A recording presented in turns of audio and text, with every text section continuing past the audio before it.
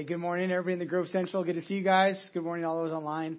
We're going to do a two-part series today and Christmas Eve talking about hope. And I'm excited about it because it's just a great topic, especially in this season, right?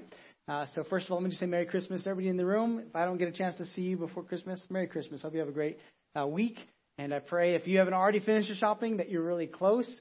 And if you're really close that you won't get stressed out. Good news is you don't have to wait in lines outside, right? You can just go into the stores. That's a good thing. And so I pray that you guys get all that done and there not be stressed and you do be able to enjoy this week, all right, as we go into the Advent, into Christmas. And it's just a great season. So, So I don't know about you, but 2020 has been a very different year, right? First Christmas ever living through a global pandemic. How about you? All right? This is my first Christmas going through a global pandemic. And the whole year has been kind of different, kind of crazy, right, in different ways. And so some people say it's difficult at different levels, right? So for some, on one level, it's been difficult, and others, it was a different kind of reason for difficulty or challenges. And so maybe today you're watching or you're here in service, and maybe this year's been a struggle with maybe finances. Maybe that's been a challenge. Maybe that's one of the things that weighs heavy on you during this season. Can I just say, we'll talk a little about that today, not a little bit, just to, life is more than finances, all right? And God will take care of us. So don't ever make that the main thing of your life, right? Second thing is maybe emotions. Maybe it's been an emotional year. It's been challenging where you've just faced new things you never faced. You felt new things you never felt before.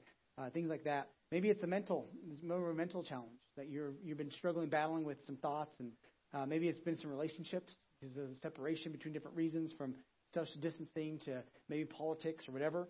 For whatever thing, maybe it's spiritual. You just kind of feel maybe distant from God, or maybe just in the middle of that, just kind of searching for something. So whatever your struggle is, I want to give you some hope that the reason that Jesus came to earth is to help us with our struggles and to show us that there's more to life than these things that we face. And so whatever 2020 has caused in your life, the good news is God still wants to do something in and through and despite whatever we're facing, all right? And so you guys are tuning in. You guys came at the right time, so we're glad you're here. So I'm going to read through the Christmas story. Every year we talk about how it'd be really nice to read through that story to kind of see what's going on. And so I'm going to read through the Gospel of Luke. And before I jump into the Gospel of Luke, let me just give you some context, all right? So Luke is a doctor. He's a doctor who traveled along with Paul, and he's an educated person that is writing this letter to this man named Theophilus, a man or a group of people. We're not sure exactly who Theophilus was, but most likely he was somebody who chose to follow Christ, so Christ follower, because in his letter in Luke, he starts off by saying, "Here's my account of all the eyewitnesses that I've interviewed." So Luke took this time to go through and process and interview and find the stories and all the details of the story, of the Christmas story of Jesus' life. And he's documenting it in a letter to this man who is now a Jesus follower to encourage him and to help him. And then after the letter of Luke, he writes him another letter called Acts. It's the story of the early church, right? And so the Dr. Luke, he's writing these letters to help encourage this man and these people to be able to have some confidence in the story of Christ, all right? And so we're going to jump into the Gospel of Luke, where we see the biggest chunk of the Christmas story. The Gospel of Matthew also has some details about Joseph, which are important. But today we're going to talk about Mary, specifically Mary, and the story of Christmas. And so we're going to start with Luke 1. I'm going to read through, and then I'm just going to point out some things and help us to kind of see the context, all right, of what's going on. So Luke 1, starting in verse 5. In the time of Herod, king of Judea, there was a priest named Zechariah who belonged to the priestly division of Abijah, and his wife Elizabeth, also descendant of Aaron. So he's giving us some historical details. There's a time of the King Herod and in Judea. So some context historically, right? And he says both of them are righteous. But he starts off with these two people, Zechariah and Elizabeth, who are priests. And he says they're both righteous in the sight of God, observing all the Lord's commands and decrees blamelessly. But they were childless because Elizabeth was not able to conceive, and they were both very old. So remember that. Both very old. Okay, key there. And the angel of the Lord appeared to him, standing. So Zechariah it's his duty this year to go into the temple and take some sacrifices and to burn some incense in like the center of the temple, the Holy of Holies, right? And so he's going in. It's his job to do it. And so while he's in there doing his service, it says an angel of the Lord appears to him, right? And it appears to him standing at the right side of the altar of incense.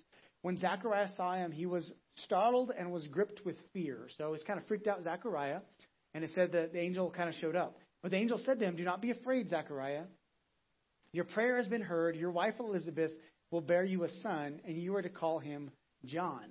So obviously, Zechariah has been praying for a son, praying for a miracle. And he's old, so this prayer has probably been going on for a long time. But he says, your prayer has been heard. Don't give up because your prayer has been heard. And he says, your son will be named John. And he'll be a joy and a delight to you. And many will rejoice because of his birth, for he will be great in the sight of the Lord. He is never to take wine or fermented drink. And he will be filled with the Holy Spirit even before he's born. He will bring back many of the people of Israel to the Lord their God.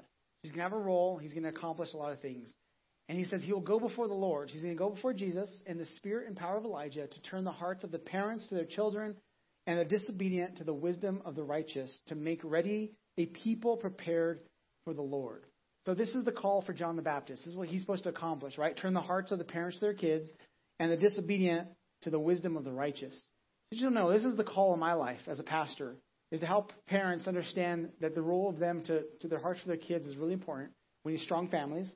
But also for the disobedient, people that are rebellious, people that are far from God, that they would learn the wisdom of what God has for them.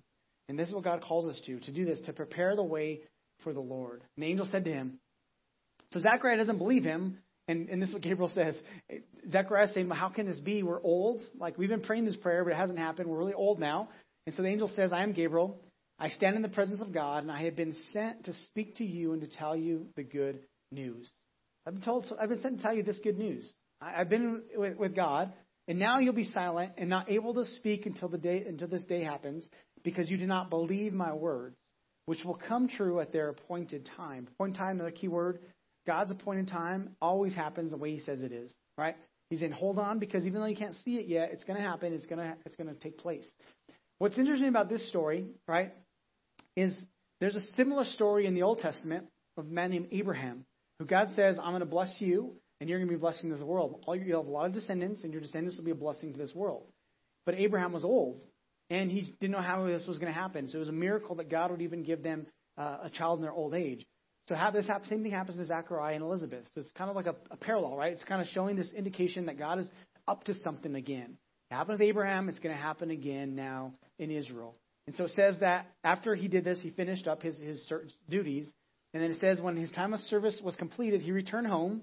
And then we'll put a little pause in there, a little gap. And then it says, after this, his wife Elizabeth became pregnant and for 5 months remained in seclusion. So he finished his job, went home, and she got pregnant. All right. Verse 25, and the Lord, she says this, Elizabeth says, the Lord has done this for me. In these days he has shown his favor and taken away my disgrace among the people. And in the 6th month, Elizabeth's pregnancy, God sent an angel, Gabriel, to Nazareth. So God does a miracle for Elizabeth and Zechariah, right? He provides a baby in their old age. And then he's not done. Now he's saying that's just the first part. So Luke, he wants us to know this is an important part of the story. Now let's give the next part. He says, now at this time, after 6 months into her pregnancy, God sends the angel to a girl in Nazareth, to a virgin pledged to be married to a man named Joseph, a descendant of David. And the virgin's name is Mary. The angel went to her and said, greetings, you who are highly favored, the Lord is with you. And then notice what he says. He says, the virgin's name is Mary. Next one, sorry. Mary was greatly troubled at these words and wondered what kind of greeting this might be. But the angel said to her, do not be afraid, Mary. So then he calls her by name, right? So now he's not just saying, hey, you're favored, but now he's saying, hey, Mary, by the way, I know your name. You have found favor with God. So God sent me, and he knows your name. This is significant because God knows her name. God knows your name. What's significant about Mary is she's young, a teenager, right? So she had been one of the marginalized, one because she's Jewish, so the Roman government is oppressing the people of Israel.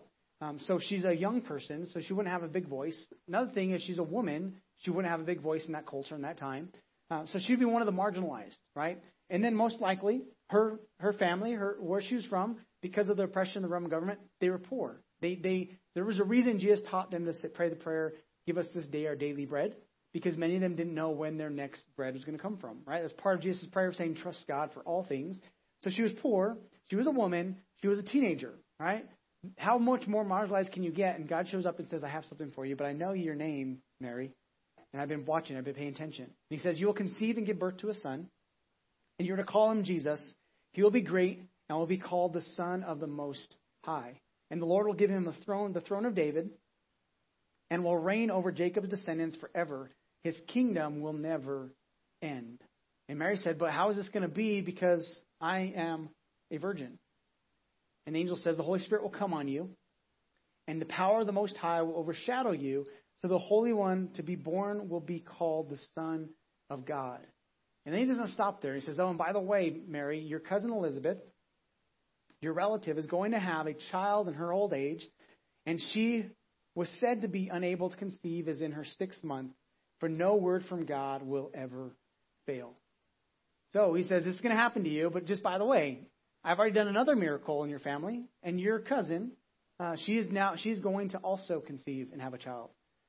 So he wants to give her some encouragement, saying, hey, you're not in this alone. You're not going through this by yourself. And Mary says, I'm the Lord's servant. May your words to me be fulfilled. And then the angel left her. And then it says, at that time, Mary got ready and hurried to the town hill country of Judea, where she entered Zachariah's home and greeted Elizabeth. So this would have been a 4-day journey for her to leave her town and go to visit her cousin. And she goes to visit her. So just let me give you a little bit of kind of context of this, all right? So the story of Mary is pretty important.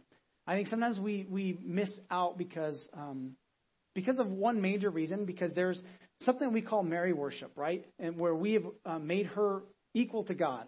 Some different branches of Christianity have made that. And that's out of bounds. It's out of what God wants, because she was not created to be worshipped. She was created to be used by God, and she has an important role. So there's one extreme of making her equal to God, right, and worshiping her. That's not good. There's another extreme of ignoring the fact that she was blessed and used by God in a great way. And I think both extremes are damaging to us, because we miss out on the story of Mary. And throughout Scripture, God chose to use a lot of times different women in powerful ways. And even in the language, you'll see through this Scripture, it's throughout this chapter of Luke, there's all this language that ties back to the Old Testament of the promises of God and what God wants to do in us and through us. All right.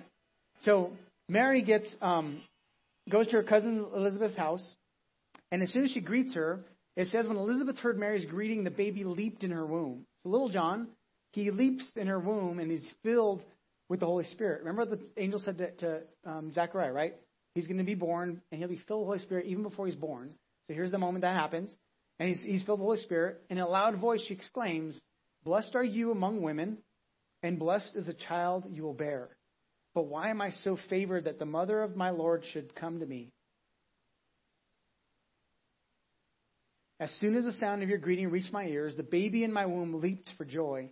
Blessed is she who has believed that the Lord would fulfill his promises to her. So Elizabeth has this experience now where her baby experiences the presence of God, right? Experiences the fact that Mary is now filled with God's presence and with child, and it has an impact on her life. And Elizabeth breaks into this moment of saying, wow, this is an amazing moment. Let's not miss this. Imagine with me for a little bit. You think of Mary for a moment, right? Here's a teenage girl who's engaged to be married, and now she finds out she's going to be pregnant with a child that's from God, the Son of God, Jesus. So what is her fiance going to think about it?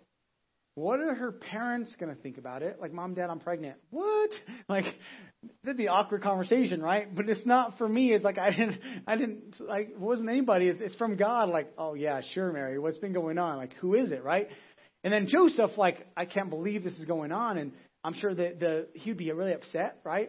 But it says he was a kind man. And Matthew talks about Joseph's story. And he says, but he wanted to divorce her quietly because he knew if he did it publicly, there would be her death.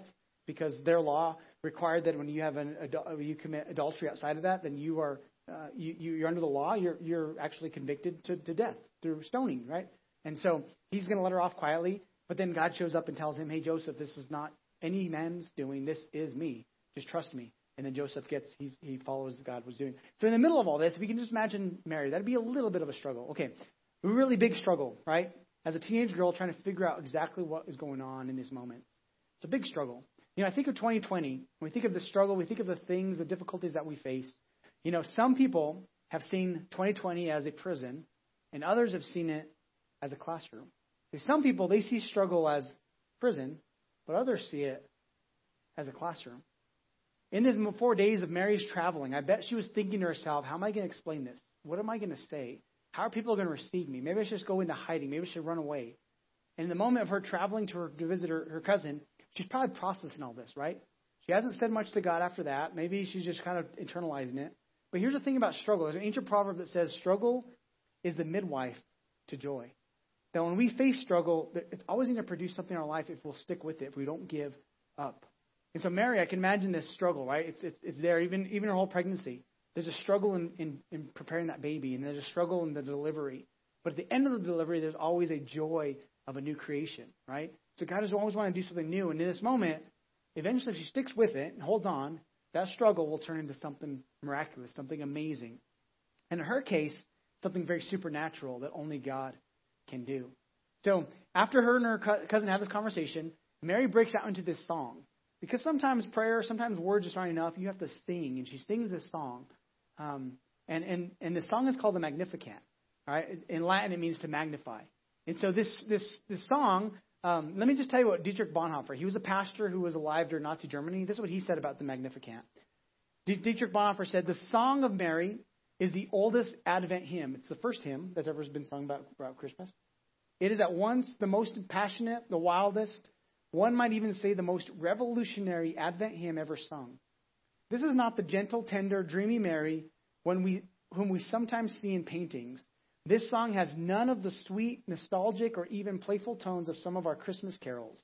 It is instead a hard, strong, and inexorable song about the power of God and the powerlessness of humankind. It's about the power of God and the powerlessness of humankind. So what's so significant about this song is that during the British rule in India, the Magnificat was actually prohibited from being sung in church. In the 80s, in Guatemala, the government banned the words of this song to be sung and to be in churches in their culture. In the 80s, in Argentina, during what was called the Dirty War, where a lot of kids were disappearing, moms would post this up in different posters around the city. It was banned because of what the significance of what this song was.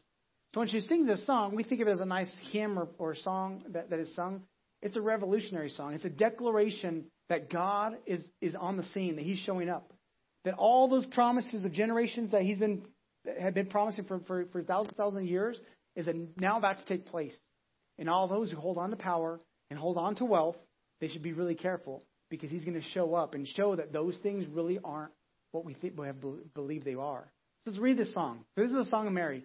The Magnificat says this: my soul glorifies the Lord, and my spirit rejoices in God, my Savior. So she recognizes that she is also in need of a Savior. All right? So she glorifies God, my Savior. Has He been mindful of this humble state of His servant? From now on, all generations will call me blessed. For the Mighty One has done great things for me. Holy is His name. So she's blessed, but notice what she recognizes why she's blessed. Because God has done something for her. So if God has done something for you, you're also blessed. And I'm blessed. And we can even proclaim that. Even the song that we sang earlier, the blessing, right? We're saying God has shined His face upon us. We're blessed because of what God has done. Holy is His name, because I'm in need of a Savior. He has done great things for me. His mercy extends to those who fear Him. From generation to generation, He has performed mighty deeds with His arm. He has scattered those who are proud in their inmost thoughts. So pride is not just external, it's also internal. And she's saying He even exposed the internal parts of it. She goes on and says, He has brought down rulers from their thrones. This is what scared the leaders and the dictators and those that wanted to keep this part of it quiet, right? Because He's brought the rulers down from their thrones, but has lifted up the humble. To the poor, the marginalized, God loves them. He has filled the hungry with good things, but has sent the rich away empty. I read that. I thought, that's really interesting. He sent the rich away empty. I've read multiple stories of people who were very rich, who lived a life that was very empty. In fact, I read a story just this last week about this man who tried to commit suicide by drowning. And one of his proteges jumps in and saves him from drowning. He says, why'd you save me? He says, I don't want to live. He says, what are you talking about? You have everything that you would ever want. And he looks at the boy and says, whatever you do in your life, don't do what I've done. Like, don't copy me. I'm not the model that you want to follow. Because wealth will leave us empty if that's the goal of our life. And God says, I'm going to show you that life is more than wealth. Life is more than power. And he comes to the humble, he comes to the poor, he feeds us and he satisfies those who need him. And it says he has helped his servant Israel, remembering to be merciful to Abraham and his descendants forever, just as he promised our ancestors. So she's saying the promises of the past are now about to come true in the present and in the future. God is on the scene. He is here to do what he has promised. What's interesting about this song, if you read Psalm 113, there's a lot of very similar ideas and words. So Mary, as a Jewish girl, she would have memorized all the Psalms. That was part of her upbringing. She would have memorized the Psalms. So a lot of her language is about the Psalms, and a lot of the language is about the promises of God to Abraham and to the descendants from generation, right? So now, as a young girl, she's saying, all these things I've been taught for years, and all the things that my country and culture has believed for thousands of years is about to show up on the scene. And she's saying, something's about to happen now. So the reason I think, since Sarah asked me a couple weeks ago, she says, why did God send Mary to go with her cousin Elizabeth for a while? I think because she was supposed to catch some of what Elizabeth had. A little bit of encouragement, a little bit of hope. Because Elizabeth was ahead of her on the journey, right? She was showing, and she was pregnant. It was a miracle. And she was supposed to catch some of that excitement of this is a God thing. And God's going to do the same thing in your life. Hope is what shines through to others in times of trouble. When others look at our lives and they see the trust that we have in Christ, hope is what shines through to them. Paul says it like this, all right? In Romans 5, he says, we boast in the hope of the glory of God. Not only so, but we also glory in our sufferings, because we know that suffering produces perseverance, character, and character, hope. So the struggles we go through is supposed to produce maturity in us. It's supposed to produce character. And when we have character, it actually produces hope in us, for us, but also for others. That hope, he says, does not disappoint. This hope does not disappoint. It doesn't put us to shame because God's love has been poured out into our hearts through the Holy Spirit who has been given to us. So Paul is saying in this struggle, God wants to produce some character in our life. He wants to use this to help us become better people. Well, sometimes in the struggle, what comes out as our struggle, we see faith, hope, and love, which God wants to produce. That's part of the character, what he wants to do. But other times, and I would say even 2020, I've seen a lot of this, oftentimes it's resentment, despair, and a reason to blame others when we go through struggle. 2020, has it been a life full of faith, hope, and love that you're encouraged and you're holding on to something? Or has it been a year where you've let go and you're resentful, you despair a little bit, and you even blame others all the time? Well, I would say the difference is one is holding on and one is letting go. One is choosing to hang on to what God has. The other one is choosing to let go of to believe for God. So God loves us. He's committed to us. He wants us to continue to seek him, right? He wants us to continue to believe that he's going to produce something. So I would just say it like this. Hold on. 2020 is almost over. Thank God, right? 2021, who knows how it's going to be? Who knows what's going to be? But I would say this. Hold on. Hold on to the promises of God. Hold on to the promises that God has for you. Hold on to what God has said. See, the difference between hope and despair is one thing. Holding on to something that is greater than what you're going through, or letting go and believing that what you're going through is all there's ever going to be. It's a choice that you make. Hope is holding on to a better future. Despair is letting go. This is why people check out.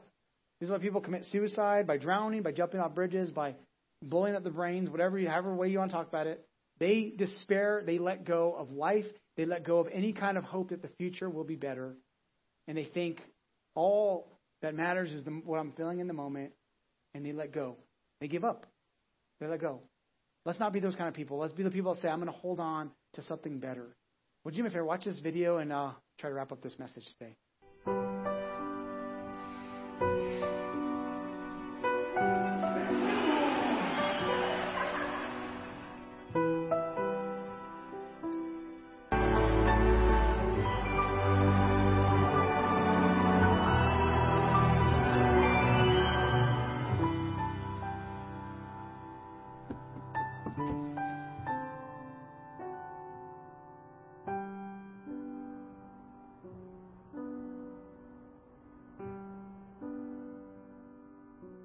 Should tell you guys some tissue. Sorry about that.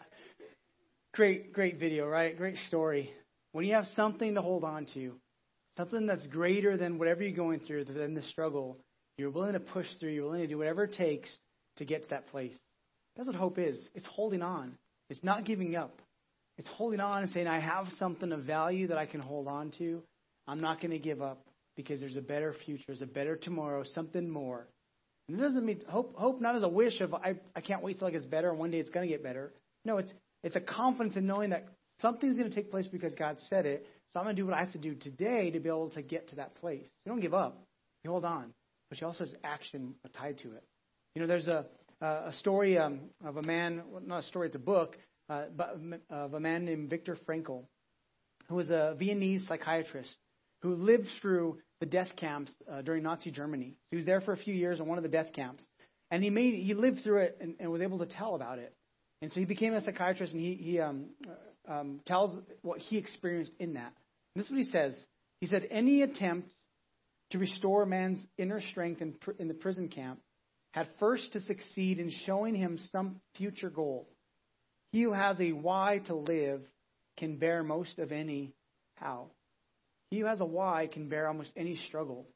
He says whenever there's an opportunity for it, one has to give them a why and aim for their lives in order to strengthen them to bear the terrible how of their existence.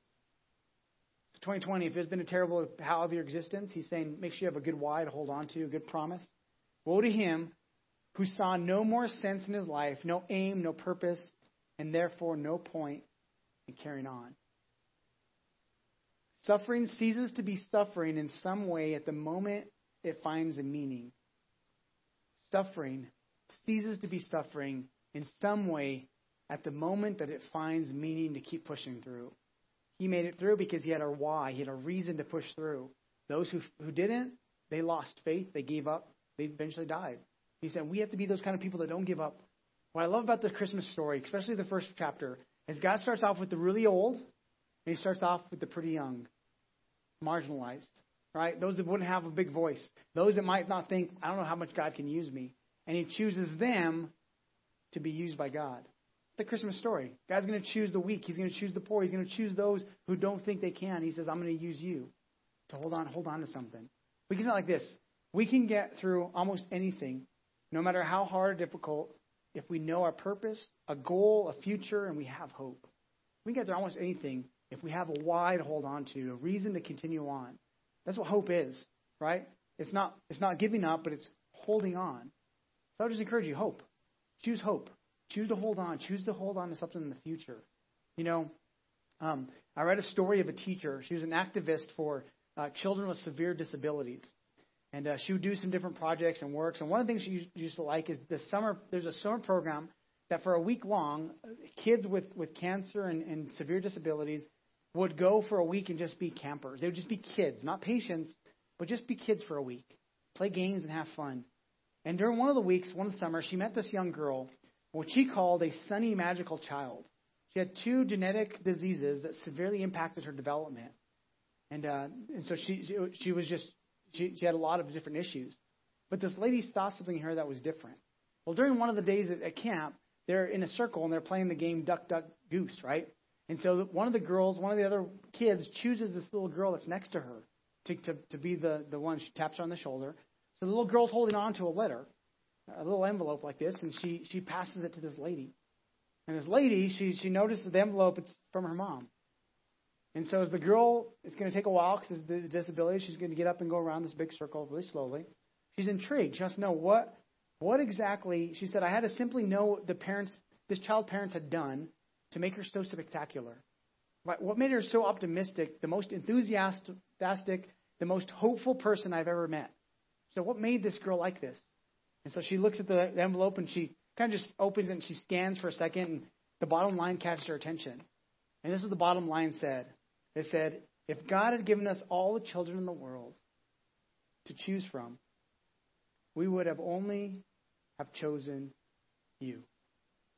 And she said quick to her coworker, she said, look at this. Here's the secret of life. Having something to hold on to, something that somebody believes in you. And she said that moment she realized what her parents had done. They'd given her hope. They'd given her an encouragement. That the words of love and encouragement that letter taught that girl that she was important, she matters, despite whatever disabilities and challenges she had in life. No matter what the struggles were, they were there for her. And she was going to get through it and they'd be there with her. That's what hope is. Hope passes on. Hope is saying, hold on because pain ends.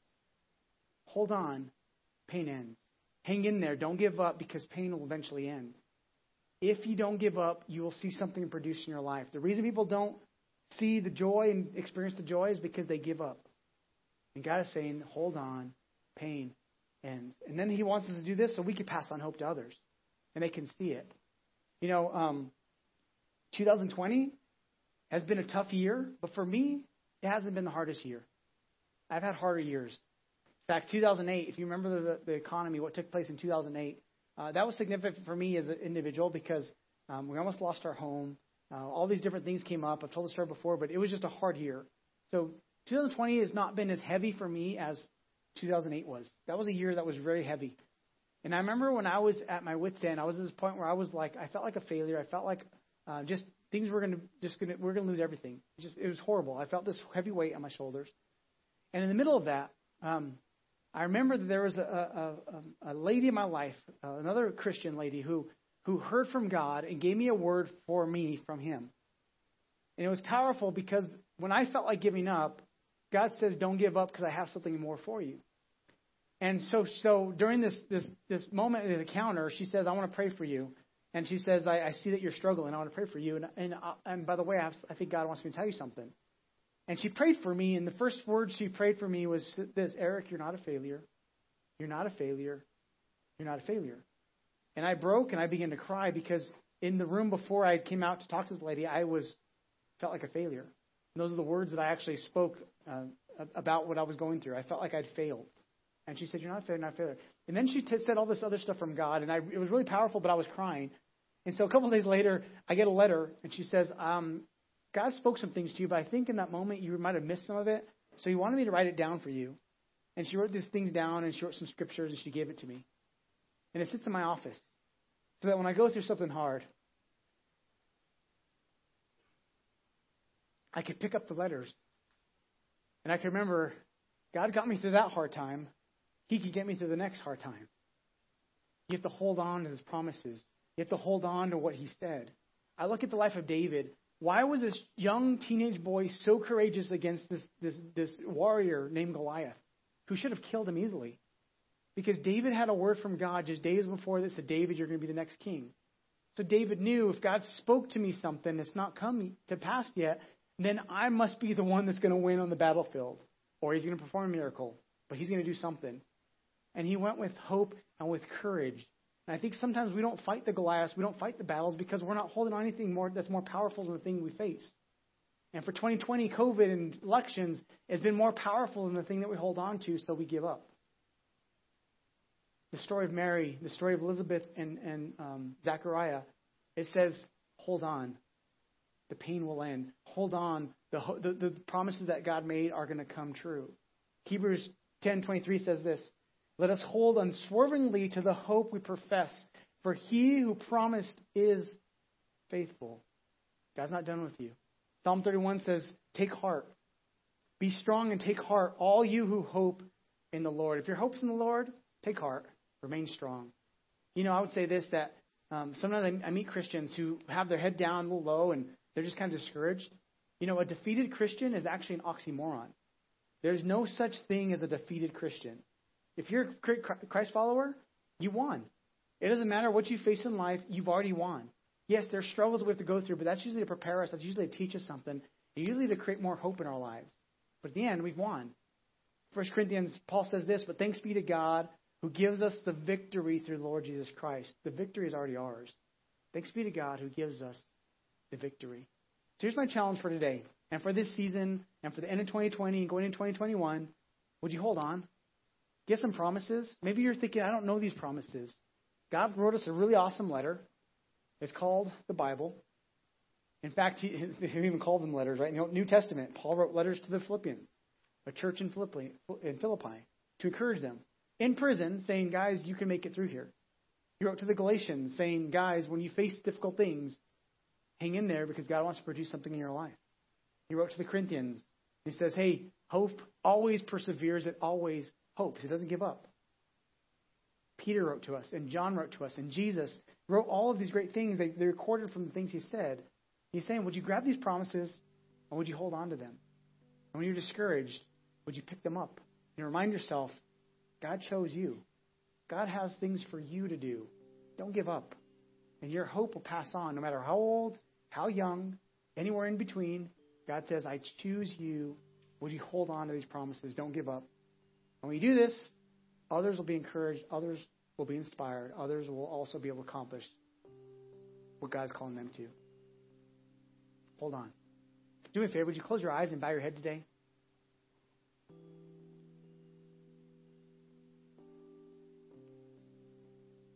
Maybe you're in this room and your 2020 has been really hard for different reasons.